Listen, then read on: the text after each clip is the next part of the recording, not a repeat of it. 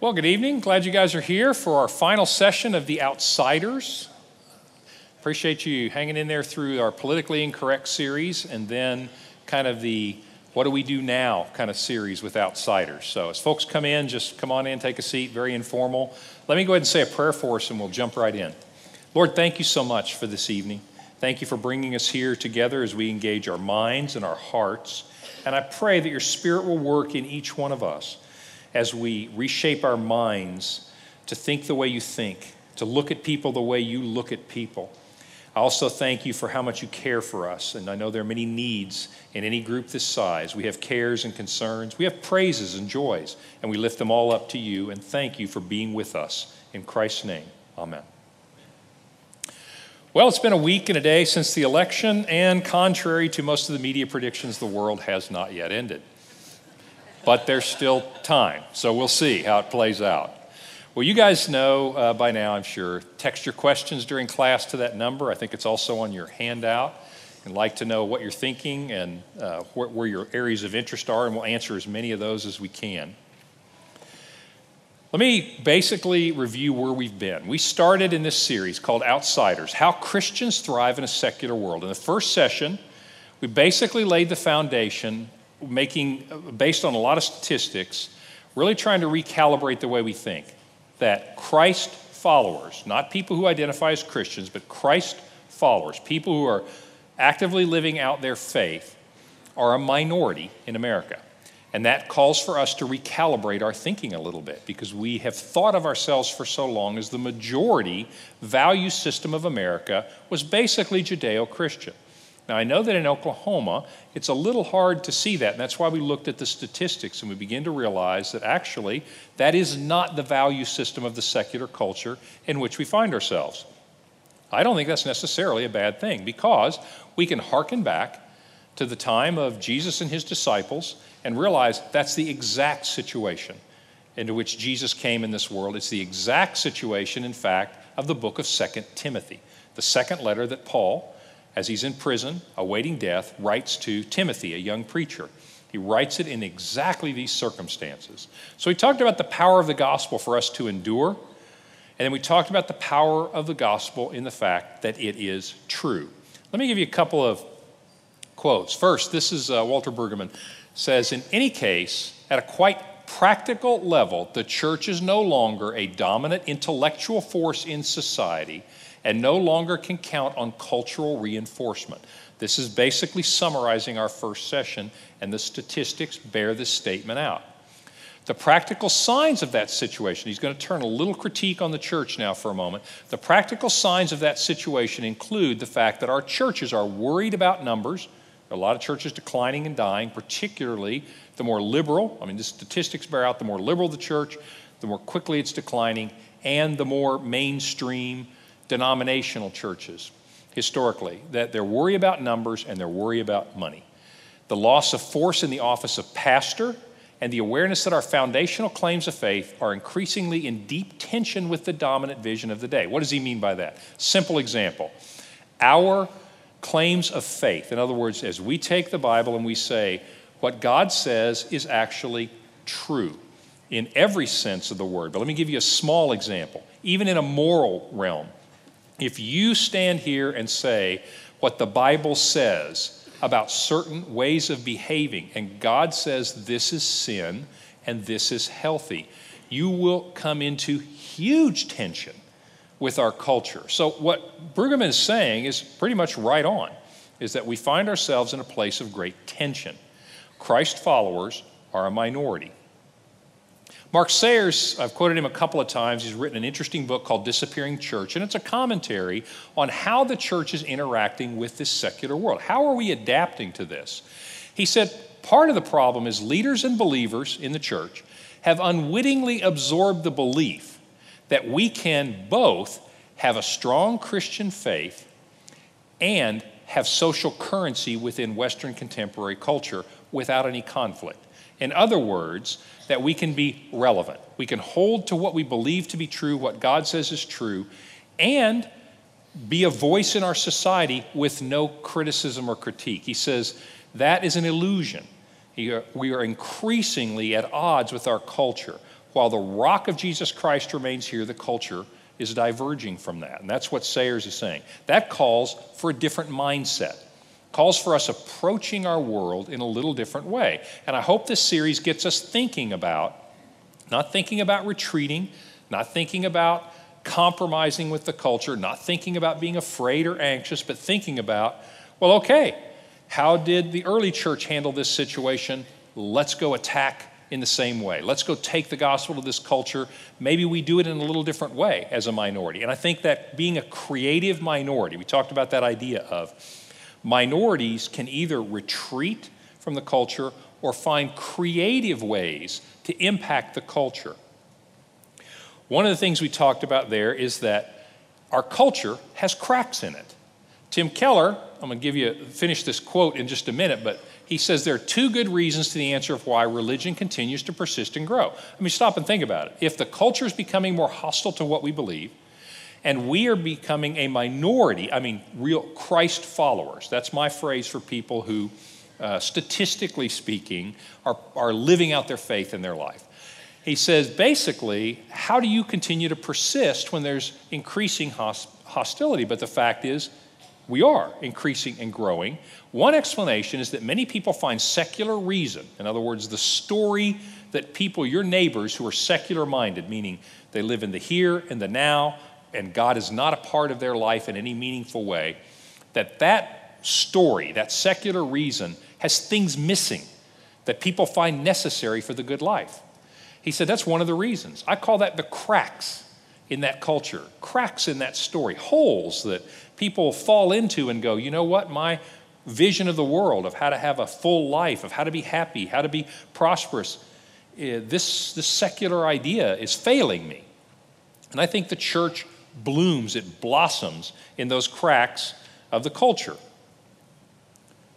So, last time, we're kind of coming up to current, we said that we show the truth of the gospel by living out our faith together. This is one of the ways we bloom in the cracks. And I'm going to go on into our next topic, and you're going to see this even in greater relief. But fundamentally, if you go back and look at the early church, they were a minority. The culture was hostile to them at varying degrees, but intense degrees, by the time of 2 Timothy, for example, in the 60s AD. But the early church, what distinguished them? Well, the truth of the gospel that they took, the reality of Jesus Christ, his death on the cross for us, his resurrection to eternal life for us, that distinguished them, but the way they lived that out. In other words, they lived as though they believed that was true. That resulted in communities that looked radically different. In Acts, it talked about how they devoted themselves to the apostles' teaching, fellowship, breaking of bread, and prayer. They basically began to model what life looks like when you live like you actually believe what Jesus says is true. And that was hugely powerful. And that is still hugely powerful. As we live out the truth in this community, it is like an oasis in a desert, in the desolate places of our culture. That's blooming in the cracks of our culture. Christians have answers. God has answers for things no one else does. We live out our belief. We deny ourselves. We obey Jesus Christ. We forgive. We love. We care about each other and about the world. And that's as powerful today as it was in the first century. That church exploded. And so are Christ followers today around the world. The statistics are overwhelming. If you think about America, you see a relative decline because we used to have a lot of people that identified themselves as Christian and still do. But today, not many really live out that faith. But you get outside the United States into China, get into South America, get into Korea, and you begin to see the church literally, that's a hostile culture, literally blooming in the cracks of that culture. So basically the church grew then, it can grow now. It just takes a little different approach, and one is relying on the truth of the gospel. Well, there's a second reason that the church is thriving. Let's go back to the Keller quote, because I think he hits this nail right on the head. He said, one explanation, people find secular reason has cracks in it. In other words, you can't live life well. But another explanation is that great numbers of people intuitively sense a transcendent realm beyond this material world. And this is fascinating. I want you to get your antenna up on this one because this is very true. It's embarrassing if you're a secular person. Darwinists should be embarrassed that they actually feel this way, but they really do. The average human being senses and desires some kind of transcendence in life, some kind of meaning beyond this world. If you take the secular story, this is the no God kind of a story, basically says this, and I'm going to put it in stark terms, but you distill it. This is really what a secular worldview is. This life is all you have, and you are one of a kind. Well, actually, no, you're not. You're just another one of 6-7 billion people on this earth. You have no innate value or innate meaning whatsoever. You came to the earth. People are not going to remember you after you're gone. You're not going to go on after you're gone. There's no inherent meaning in your life. You got here by a random circumstances of evolution, not guided, there's nothing intelligent in that. There's nothing special about you. And that's kind of the story of your life. So get out there, have fun, right? That is the secular worldview. Now, people don't live that way, but that's what you think. Without God, you are literally a blip in the cosmos that has no essential meaning. But people want meaning. They desire transcendence. So you will hear your secular friends say things like this: I want to leave the world in a better place than I found it. Why? You're dead. You're gone. You cease to exist. But it makes you feel better about it, right? It's like loving people is a good thing to do. Make the world better than you found it. You can live on in other people. Like, yes, Terry may be gone now. He may just be dust and he's completely winked out of existence because there's no life after death, but I'll carry a little piece of Terry in my heart for a few days. This is how, seriously, you're going to hear a lot of this kind of thing in the culture, and that's because that story ends. It has no transcendence. There's nothing beyond this world. And there's a desire in every person to have life mean more than that. It's sort of like the eat, drink, and be merry because tomorrow we die. The idea of transcendence, let me give you just a couple of ways to frame what I mean when I say that. A transcendence is the existence or experience beyond the normal or physical level. The scientific worldview, now science is not a bad thing. It's only a bad thing if you try to make it something that it's not. Science deals with the present physical world. Materialism, which is the philosophical basis for that, says there's nothing but the physical world. Now, that's not a scientific statement, but science operates within that realm. Transcendence is saying there's nothing wrong with that, but that's not all there is. There is something that is not scientifically observable. There's something beyond the normal or physical level. In fact, transcendence says it's beyond the limits of all possible experience and knowledge. In other words, it's a place that science cannot go, not because there's something wrong with science, but because it is beyond the measurable things. Now, I want you to think, I'm not just talking about God, because the average secular person doesn't just say, gosh, I sure wish there was a God. What they really believe in that's transcendent is there has to be meaning. There's love, there's truth, there's beauty. None of those things are empirically observable or measurable. In fact, the Darwinian view would say love and truth and beauty are chemical reactions in your brain. Get over it, right? But people don't believe that. There is this sense that no, there's something about love that goes beyond chemical reactions. There's something about truth that endures beyond just it's true for me and what's true for you is true for you. People have a desire for something beyond that. Everyone you know has that desire. That's what Keller is saying, is people desire transcendence. So here's my first contention. People long for meaning beyond what a secular world can deliver. This takes two basic forms, I think, and that is people long for meaning in their life that transcends the average getting up, going to work, playing soccer with your kids on Saturday, watching Monday Night Football, and is this all there is? 70 years, 80 years, and then we die. In other words, people really long for meaning, and people long for love, long for relationships, for community, Both of those things are transcendent. They're beyond what you can measure. They're beyond what chemicals happen in your brain. People long for meaning beyond what a secular world can deliver. This is one of the funniest signs I have ever seen. This is a real sign. I believe this is in Portland. I may be getting this wrong. Look at this, a secular celebration of life. This is Atheist Church. That's basically what this is, Atheist Church. Join us under the big tent for the first annual Sunday Assembly Revival. Sunday, really? I mean, that's just so obvious you're trying to be a church. Sunday Assembly Revival, a celebration of the one life we know we have. In other words, this is it. We live and then we die, but we got to find some meaning. We got to celebrate this. Enjoy an outdoor afternoon of fun and inspiration with live pop songs and thought-provoking speakers. In other words, Atheist Church. Let's get together and let's somehow look for meaning in this one life we know we have. That just reeks of a desire for transcendence. If you're a perfectly satisfied atheist and you don't need God, why do you need this? Because people long for something beyond it. This is community. What do people look at a church who aren't religious and they admire? One thing they admire is the fact that Christians do good things. You are forgiving and loving. I mean, I know that people criticize the church and we don't always live up to Christ's standard, but really you think about what do people look at and go, well, I don't believe in God, but I got to tell you, I admire that. Two things typically is what I hear from people. One is, well, you guys are doing good in the world.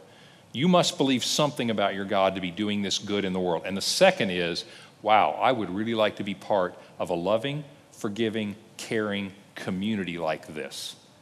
That's how most people come to Christ, is they, just like the early church, they say, wow, I want to be part of that community. This is a desire to build community. This is a symptom of that desire for something more in life, something transcendent in life. That leads me to this interesting chart. I put this on your handout. This isn't exactly on point, but I just thought this was too interesting not to put it in there. One of the things our world is for is you ask most people what they're looking for, they want to be happy. What they mean by that is I actually want meaning in my life. I want fulfillment in my life. But when you ask people, would you like to have a happy life or a meaningful life? And here's one of the ways to ask it. They ask this question, would you rather live a low-stress, low-achievement life or a high-stress, high-achievement life? If you look on the far left, 50%, some of them opted out. You obviously have 50% one, 25% the other. Some people couldn't even figure out what they wanted to do, right? It was just too stressful to answer this question. But basically, 50% said, I want to be a Walmart greeter, right? And I don't knock Walmart greeters. I aspire to that job someday. That is a low-stress job, and you can just say hi to everybody. But they basically said 50% of the population would choose low stress, low achievement. Look at those age groups. Every age group follows that trend and says, I'll do low stress, low achievement over high stress, except the 18 to 24-year-olds. And you know why that is, don't you? Because they're 18 to 24-year-olds, right? They have yet to figure this out. But if it's interesting when you ask people this question, they think, I mean, what is this saying to us? I think I'll be happier if I don't have stress, and I think I'll even trade achievement, you know. But see, that just belies the secular story. What would be the secular vision of the successful person? Somebody who makes a mark in the world, somebody who makes an impact. Well, I hate to tell you this, but well over 50% of the people don't care about that. In other words, that story has a crack in it. It's not very appealing to people. So this idea of happy versus a meaningful life. In fact, there was a recent study of millennials. Let me define what a millennial is. A millennial, there are different definitions, but this is the one that I prefer. They're just going to vary a little bit. People who were born between 1980 and the year 2000, right? So maybe from what? 16-year-olds to 36-year-olds, roughly, today. Those are called the millennial generation. Ask them, what is the most important goal in your life? It's a very secular generation, by and large. 50% of them said, I want to be famous. More than 80% of them said, I want to be rich. And obviously, I don't want to be stressed while I'm doing it, right? But it's very interesting that you see this secular narrative shaping itself to fame and riches is what will give me happiness and maybe even meaning. There's been an interesting study I want to tell you about I don't know that this gets a lot of publicity, but it should. There is a study that has been going on for 75 years. It's based out of Harvard, and the guy who's heading it now is the fourth guy to head it. In other words, it's an ongoing study for 75 years. 75 years ago, they picked 724 men. They've since expanded this a little bit. Here's the core thing, 724 men. At that time, some of them were from Harvard, so more socioeconomic, but they also went to the Boston slums and chose a number of men there. They have been following those men for 75 years. There are actually only 60 of that original group still alive. Again, they've expanded this to include women, to include the children. There's over 2,000 people in the study right now. But that original group, they followed them through 75 years. And they followed them studying, asking this question: what are the factors that lead to a healthy and happy life? So they just watched how their lives turned out.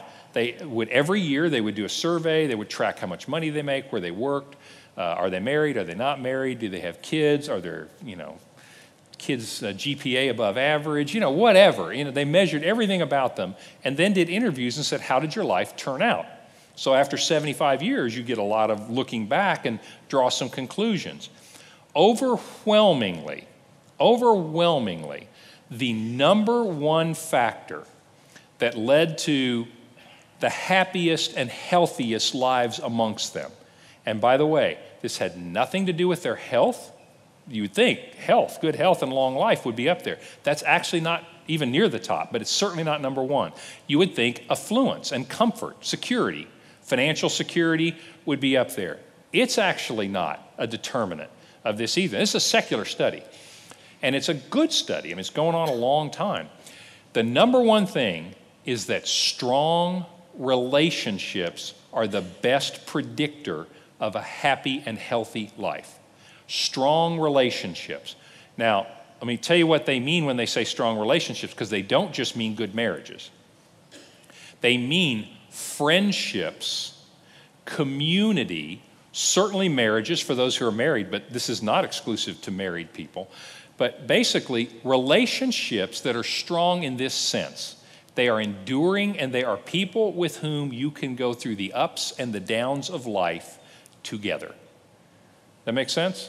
That's what they consider a strong relationship. Not that, I love my wife more than you love your wife. It's more of are we doing life together? And when I hit the lows, do you lessen the lows?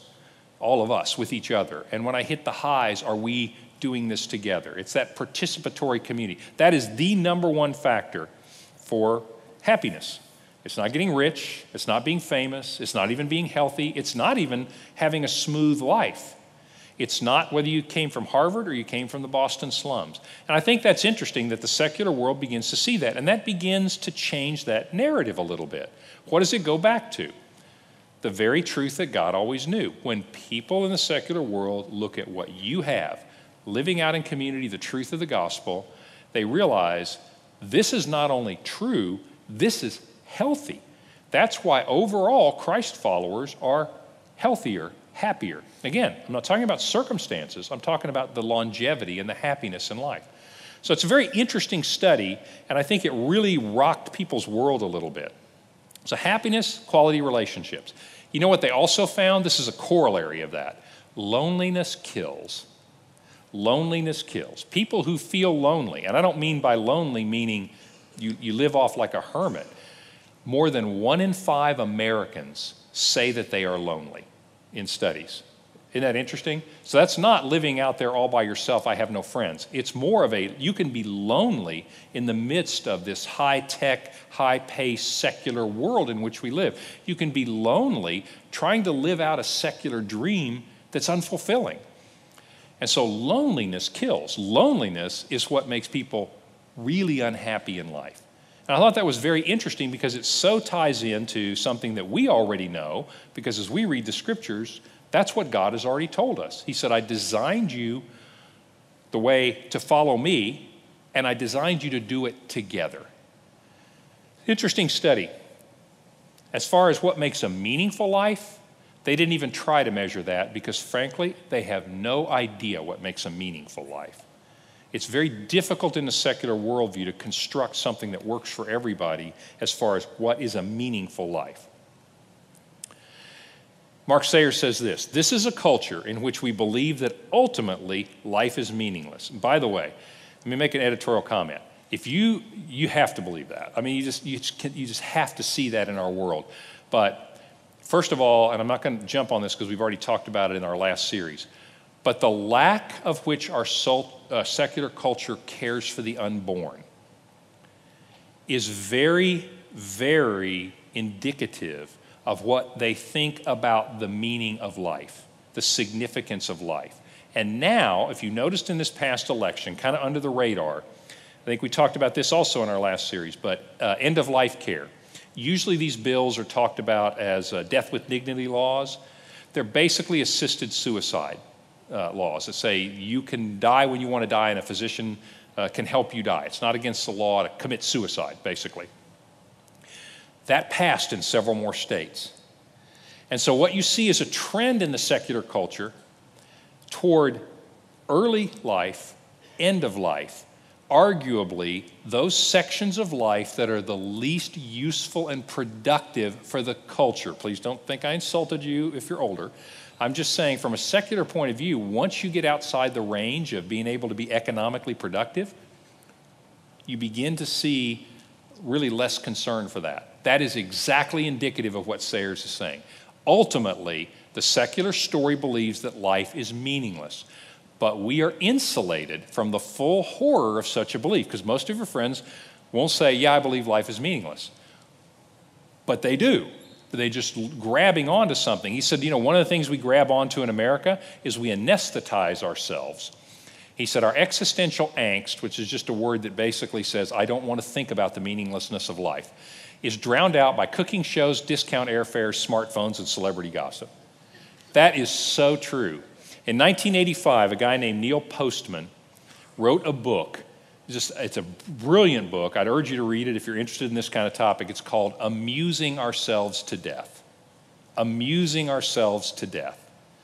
And what Postman is saying is that in American culture, we have a story of the meaning of life, the secular story, and it's a story that has huge cracks in it. And that's very difficult to face. And so we look for distractions. That's what Sayers is saying, is that we anesthetize ourselves in our culture. That's why, I don't want to offend anybody because I like Monday Night Football too, but that's why celebrities is such a big part of our culture. Sports is such a big part of our culture. Not that there's something innately wrong, but if you just step back and look at America, you got to realize, man, we put way more emphasis on things. I mean, we pay teachers here. We pay non-productive celebrities here, right? What is that saying? We're looking for a distraction. And that's what Postman is saying, that's what Sayers is saying. So basically, the culture really has a trouble with trying to find some kind of meaning in a transcendent way. But here's my second contention. The gospel, and this is the opportunity for Christ followers, and it's always been true of the church. The gospel is the link to a transcendent God and ultimate meaning. In other words, everybody you know is really looking for meaning in life. Now, they may express it in a lot of different ways. I want community, I need friends, I need stronger relationships, I need to heal my marriage, I need to heal my job, I need to take care of my health. All of that is trying to put this in a framework of how do I deal with life without any higher purpose or meaning. That one thing that every human being is craving, because they've been designed to crave that, is God fills that hole.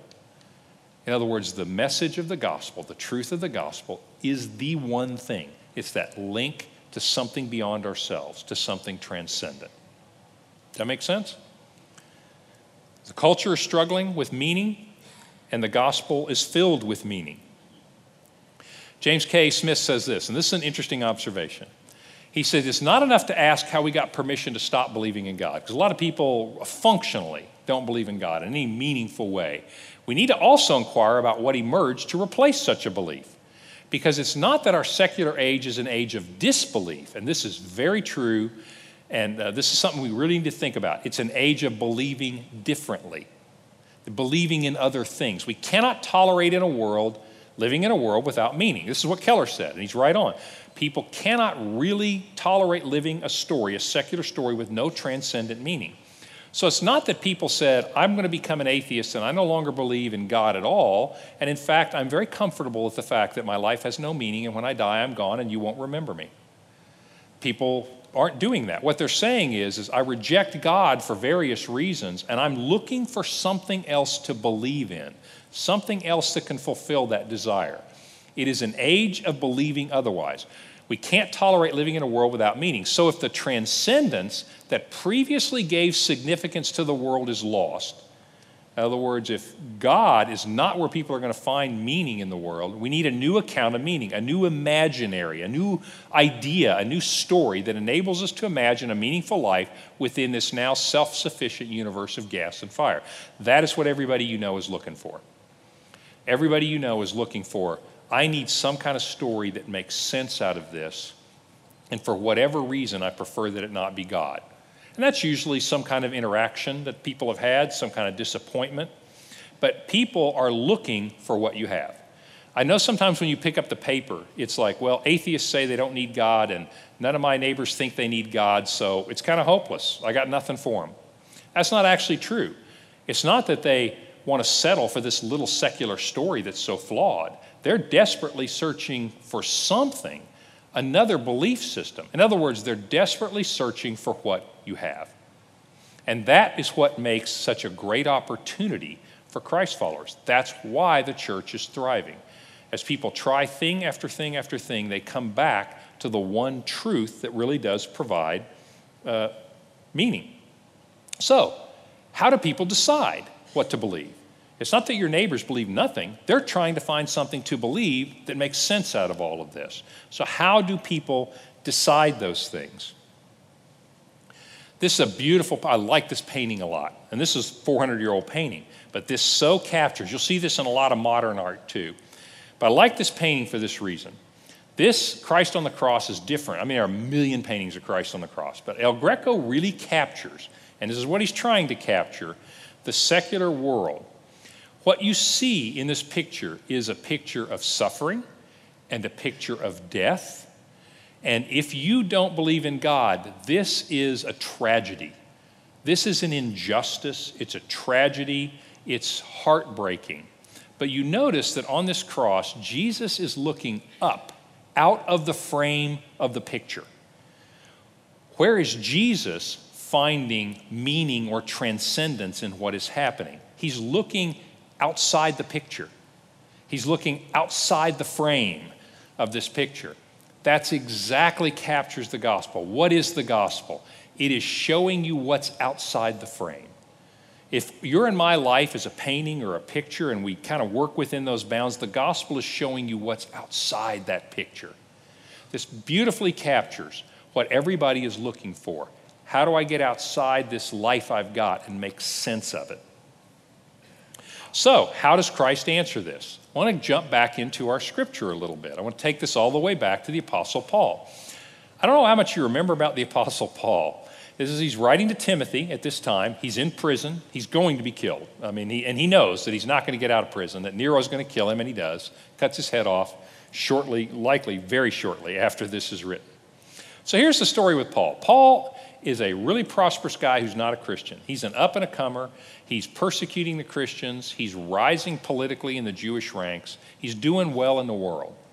He has an encounter, literally, with Jesus Christ, and his life completely changes trajectory. His reputation is left behind. His livelihood is left behind. His friends are left behind. His family is left behind. And he begins to embark on this new path of truth. He sees the truth of Jesus Christ, and he embarks on the new path. And he's writing to Timothy at the end of his life, and he says, you know about my teaching. He says, Timothy, I know you're a minority. I know the world is hostile. I know you're out there preaching the truth, and I want you to remember this. You know my teaching, my way of life, my purpose, my faith, my patience, my love, the endurance, the persecution, the sufferings. He said, you know what things happened to me in Antioch, Iconium, and Lystra, the persecutions I endured. Yet the Lord rescued me from all of them. In fact, everyone who wants to live a godly life in Christ will be persecuted. In other words, he said, expect to be a minority, and that's okay. In fact, in Lystra, one of the cities he went through, let me read you this is Acts chapter 14. Paul just underestimates everything. So basically, he goes to Lystra, he's going town to town, and he's preaching the good news of the gospel, the truth about Jesus Christ. Well, it's just riling people up. Tons of people believe it. That causes tons of other people to be hostile to him. He said the Jews from Antioch came up to Iconium, and they persuaded the crowds that Paul was a troublemaker, so they stoned him. Basically, everybody pick up a stone, throw stones at him, literally throw stones at him until he's dead. And so they thought he's dead, he's laying there. They kind of know what dead looks like. And they dragged him out of the city and just left him there. But when the disciples gathered around him, he got up, he's not dead, entered the city, went to the AM/PM clinic. No, actually, I put that part in there. He entered the city, and then on the next day, he went on to the next town and did it again. I mean, I want you to think about this. Let me tell you a little more of his story, then I'll make this point, because this is truly astounding. So that's his adventures to that point. Now, in another passage, he's talking about this. He said, look, I don't want to brag about this. He said, I feel bad about even saying this. He said, I'm out of my mind to even say this, but I have to point this out. He said, look, all these people that are complaining about it, I've worked harder, I've been in prison more frequently, I've been flogged more severely, I've been exposed to death again and again. 5 times I received from the Jews 40 lashes minus 1. 3 times I was beaten with rods, that would be from the Romans. Once I was stoned. 3 times I was shipwrecked. I spent a night and a day in the open sea. I've been constantly on the move. I've been in danger from rivers, bandits, my own countrymen, Gentiles, from the city, in the country, in danger at sea, in danger from betrayals. I've labored and toiled. I've gone without sleep. I've known hunger and thirst. I've gone without food. I've been cold, and I've been naked. Now, I just have to ask you one question. Why does anybody do that? That is not the secular story of the good life. You know, that's like the Shackleton expedition. You remember that expedition? Ernest Shackleton, early in the 20th century, needs some guys to go on this expedition. And I'll paraphrase it for you, but he puts an ad in the paper. And that paper says this: we're going on a voyage that's extremely difficult, very hazardous. In fact, you'll probably die. Who wants to sign up? I mean, that's what the Christian story looks like. Paul says, hey, this is my life. You guys want to join me? That makes no sense in the secular world whatsoever. But this is what Paul does, and he does it to death. This is one of my favorite verses in the Bible. He says to Timothy, I'm already being poured out like a drink offering. The Jews would make a drink offering. They would literally take things and pour it out and say, Lord, that's a sacrifice to you. He says, that's my life. He said, my life is at the point of being poured out as an offering to Christ. Beautiful passage. And the time for my departure is near. Yep, Nero's going to kill you. I have fought the good fight. I have finished the race. I have kept the faith. Now there is in store for me the crown of righteousness. What's he looking at? He's outside the frame now, isn't he? He doesn't say, but you know what, Timothy? After I die, you're going to remember me. After I die, everybody's going to say that Paul, he was a good guy. After I die, the world's going to be a little better place than when I lived. He doesn't settle for that. He looks outside the frame. He said, I know there's a crown of righteousness, which the Lord, the righteous judge, will award to me on that day, and I will live forever. Paul endures. Paul is able to do what he does, just like every Christ follower, because of the transcendence of what he believes. That is the fulfilling life. This is the same guy who, when he was in prison once before, wrote the book of Philippians, and all it talks about is joy. It talks about, I have incredible joy every time I think of you. How do you put those two together? You don't in the secular frame. You can only do it with the truth of something beyond this. Transcendence is the key. And then finally, it doesn't even require that things go your way. He said, you know, at my first offense, which is, he's in front of the emperor.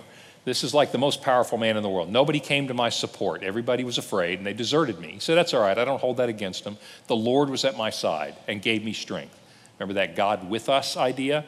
So that through to me, the message might be fully proclaimed and everybody might hear it. And I was delivered from the lion's mouth. The Lord will rescue me from every evil attack. He'll bring me safely where? In my life? No, he'll bring me safely to his heavenly kingdom. The Bible is infused with the idea that you cannot have meaning in life without understanding the transcendence of life. That's what's wrong with the secular story. That's what everybody you know is looking for. Okay?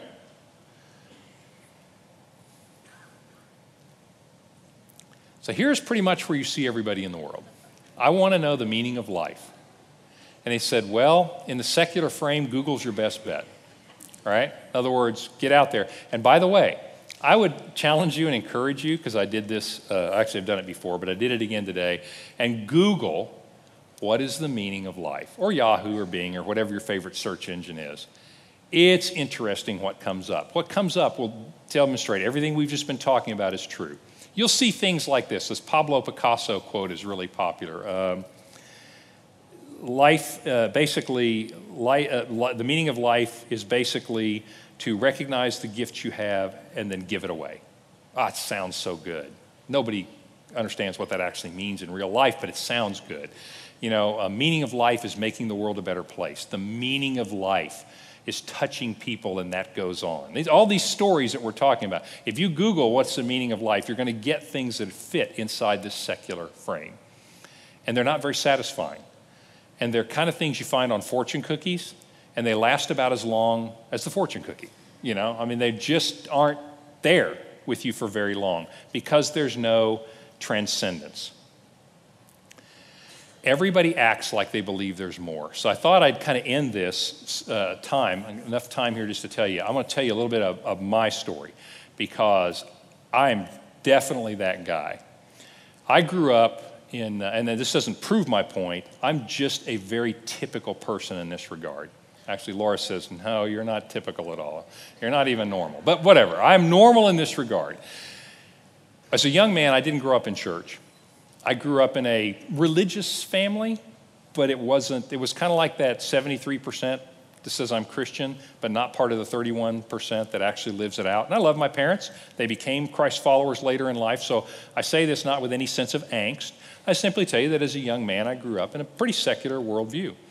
And then later in my life, I definitely pursued a more secular worldview. In fact, I was very into science and mathematics. My degrees are in mathematics. My training is in that way. And so I really saw that everything that could be answered in life needed to be done so in a logical way. That science had to provide the answers to life because feelings couldn't be trusted. I wasn't prepared to follow anybody's God, the Hindu God, the Buddhist gods, the Christian God, or anybody else, is I was going to live a life that was basically fact-based. You know a lot of people that'll say this today. I want to live a life based on facts, not feelings. I don't want just faith, I want reality. I want scientific truth. That was me. And so let me tell you where that leads you. It doesn't lead everybody you know here, but that's just because they're not being honest. That leads you to one place. It leads you to being an agnostic. Agnosticism is the logical end of trying to live out the scientific worldview in a transcendent world. Agnosticism basically is two flavors of agnosticism. They're the really serious agnostics who said, not only do I not know if there's a God or if there's any meaning in the world, it's not knowable, so just forget it. The milder form, which is for baby agnostics, is this. It says, I just don't know. Maybe there's a real God, maybe there's real meaning, but if there is, I don't know what it is. Either way, you begin to live your life, and for a while I felt really comfortable. Like, yeah, I'm a scientific guy. If it isn't scientific, I don't believe it. I'm not chasing off after faith or fantasy or any of that kind of thing. I'm pretty scientific. Until it hit me one day. This whole issue comes in, and I thought, so let's just play that out in your head, Terry. Is this what your life looks like? And when you get to the end of your life and you look back and you say, well, I've led a kind of scientific life. First of all, I was beginning to see the cracks in that story, that it really didn't answer all the questions. When you get to the end of your life, what's the point? What's the meaning? Is that really all there is? Are you comfortable that that's really all there is? And then I realized, you know what? Deep down in me, I have to admit this isn't logical, but I'm not comfortable that that's all there is. I'm not okay with that, just like everybody else. There's got to be more to this than that. And then the second thing, and this was in a moment of clarity, I realized I don't actually live like an agnostic. And in fact, no one does. No one lives that way because you know what? I realized every one of us acts like we believe certain things that we cannot prove are true. Everybody believes in something they cannot prove to be true. Every scientist you know, every agnostic you know, every atheist you know. You cannot actually even function in life based on only the things that you can prove to be true, because that's a tiny little narrow thing. And I realized I don't act like an agnostic. I'm just not examining what I have faith in. I have faith in certain people. I have faith that truth exists, that love exists, that kindness is a good thing, that beauty is desirable. Where do I get that idea? I can't scientifically demonstrate any of that, and yet I believe it to be true. And I realize everyone believes things. And that's when it hit me. Who's going to decide what I believe? Somebody is programming those beliefs. It's not science. I'm acting like I believe in a lot of things I can't prove. Well, that set me off on a quest to find out, very well then, if I'm going to believe things that I can't prove, I will choose those things. So I set out on a quest of examining every major religion and belief system that I could find. Everything from the pure reason of Immanuel Kant to the yoga of the Hindus, became a Buddhist for a while, which I have to say, that was fun, but ultimately totally meaningless, but very appealing to the Western mind. So a Buddhist for a while, and then finally, because I was raised kind of in this environment, I waited till last because I just didn't want to be a Christian, right? I finally said, I got to at least give this a try. And so I dive into the New Testament and I start reading it. And at the end of the day, in my little scientific mind, it became clear to me that if you lined all of this stuff up, that is a better explanation of the reality of life than any other explanation. Leaving faith out of it, even leaving feelings out of it, which you can't entirely, but that makes sense of life like nothing else makes sense of life. That's my story. That's a lot of people's story. Now, many other people are drawn into that investigation because of you. They say, you know what, I'm kind of a science guy, I don't know about this God thing, but I do know that I want to be a part of what you have. And then you come here, and then we'll open the scripture together, and we'll reason together. And I believe that people, as they study, will find what I found. You pursue truth far enough, God is there. Just pursue your science as far as it will go, pursue truth as far as it will go, and I'm a big fan of that because I'm really comfortable. The end of my goal, it was God that was standing there at the end. It wasn't Buddha. It wasn't, the secular scientists or anything. It was God at the end of that story. That's what you as Christ followers offer the culture, and that's what everybody you know is looking for, even though they're desperate to find something else, is that the truth of the gospel provides meaning and sense of life. So Christians aren't just people who are bowled over emotionally. They aren't just people who have jumped into the darkness in blind faith. Our faith makes sense of life because it's true and because it provides that sense of transcendence. So as I think about what we've talked about, you can tell I'm pretty passionate about this, and I want to encourage you, because we started on the note that, we're not the majority in our country. And you should expect, as Paul said, that the hostility will probably get worse before it gets better. But I want you to take heart, because the truth that we hold has always exploded in cultures like this. The transcendent answers to the meaning of life that you have and that you live out in this community is overwhelmingly attractive to this culture. The church will thrive, the church will grow. Jesus Christ will be lifted up. Be sure of that above anything else. And what do you and I have to do? We just go live out the truth that we believe, and as articulately as we can, just give a reason for why we believe it. Okay, so that's your assignment. Can you guys do that this week? Okay. Well, next, we finished this series, and I hope it's planted some seeds in your mind to think about. I hope it starts just thinking about, I'm not really that worried about being relevant to the culture. I'm not worried about trying to live on the basis of the culture. I think I'll just go back to basics and go live out the truth of Jesus Christ, and let's let the world watch us while we do it, and powerful things will happen. Next series will be November 30th, 7th, and 14th. It'll be in the atrium. It's kind of a special Christmas series that we do.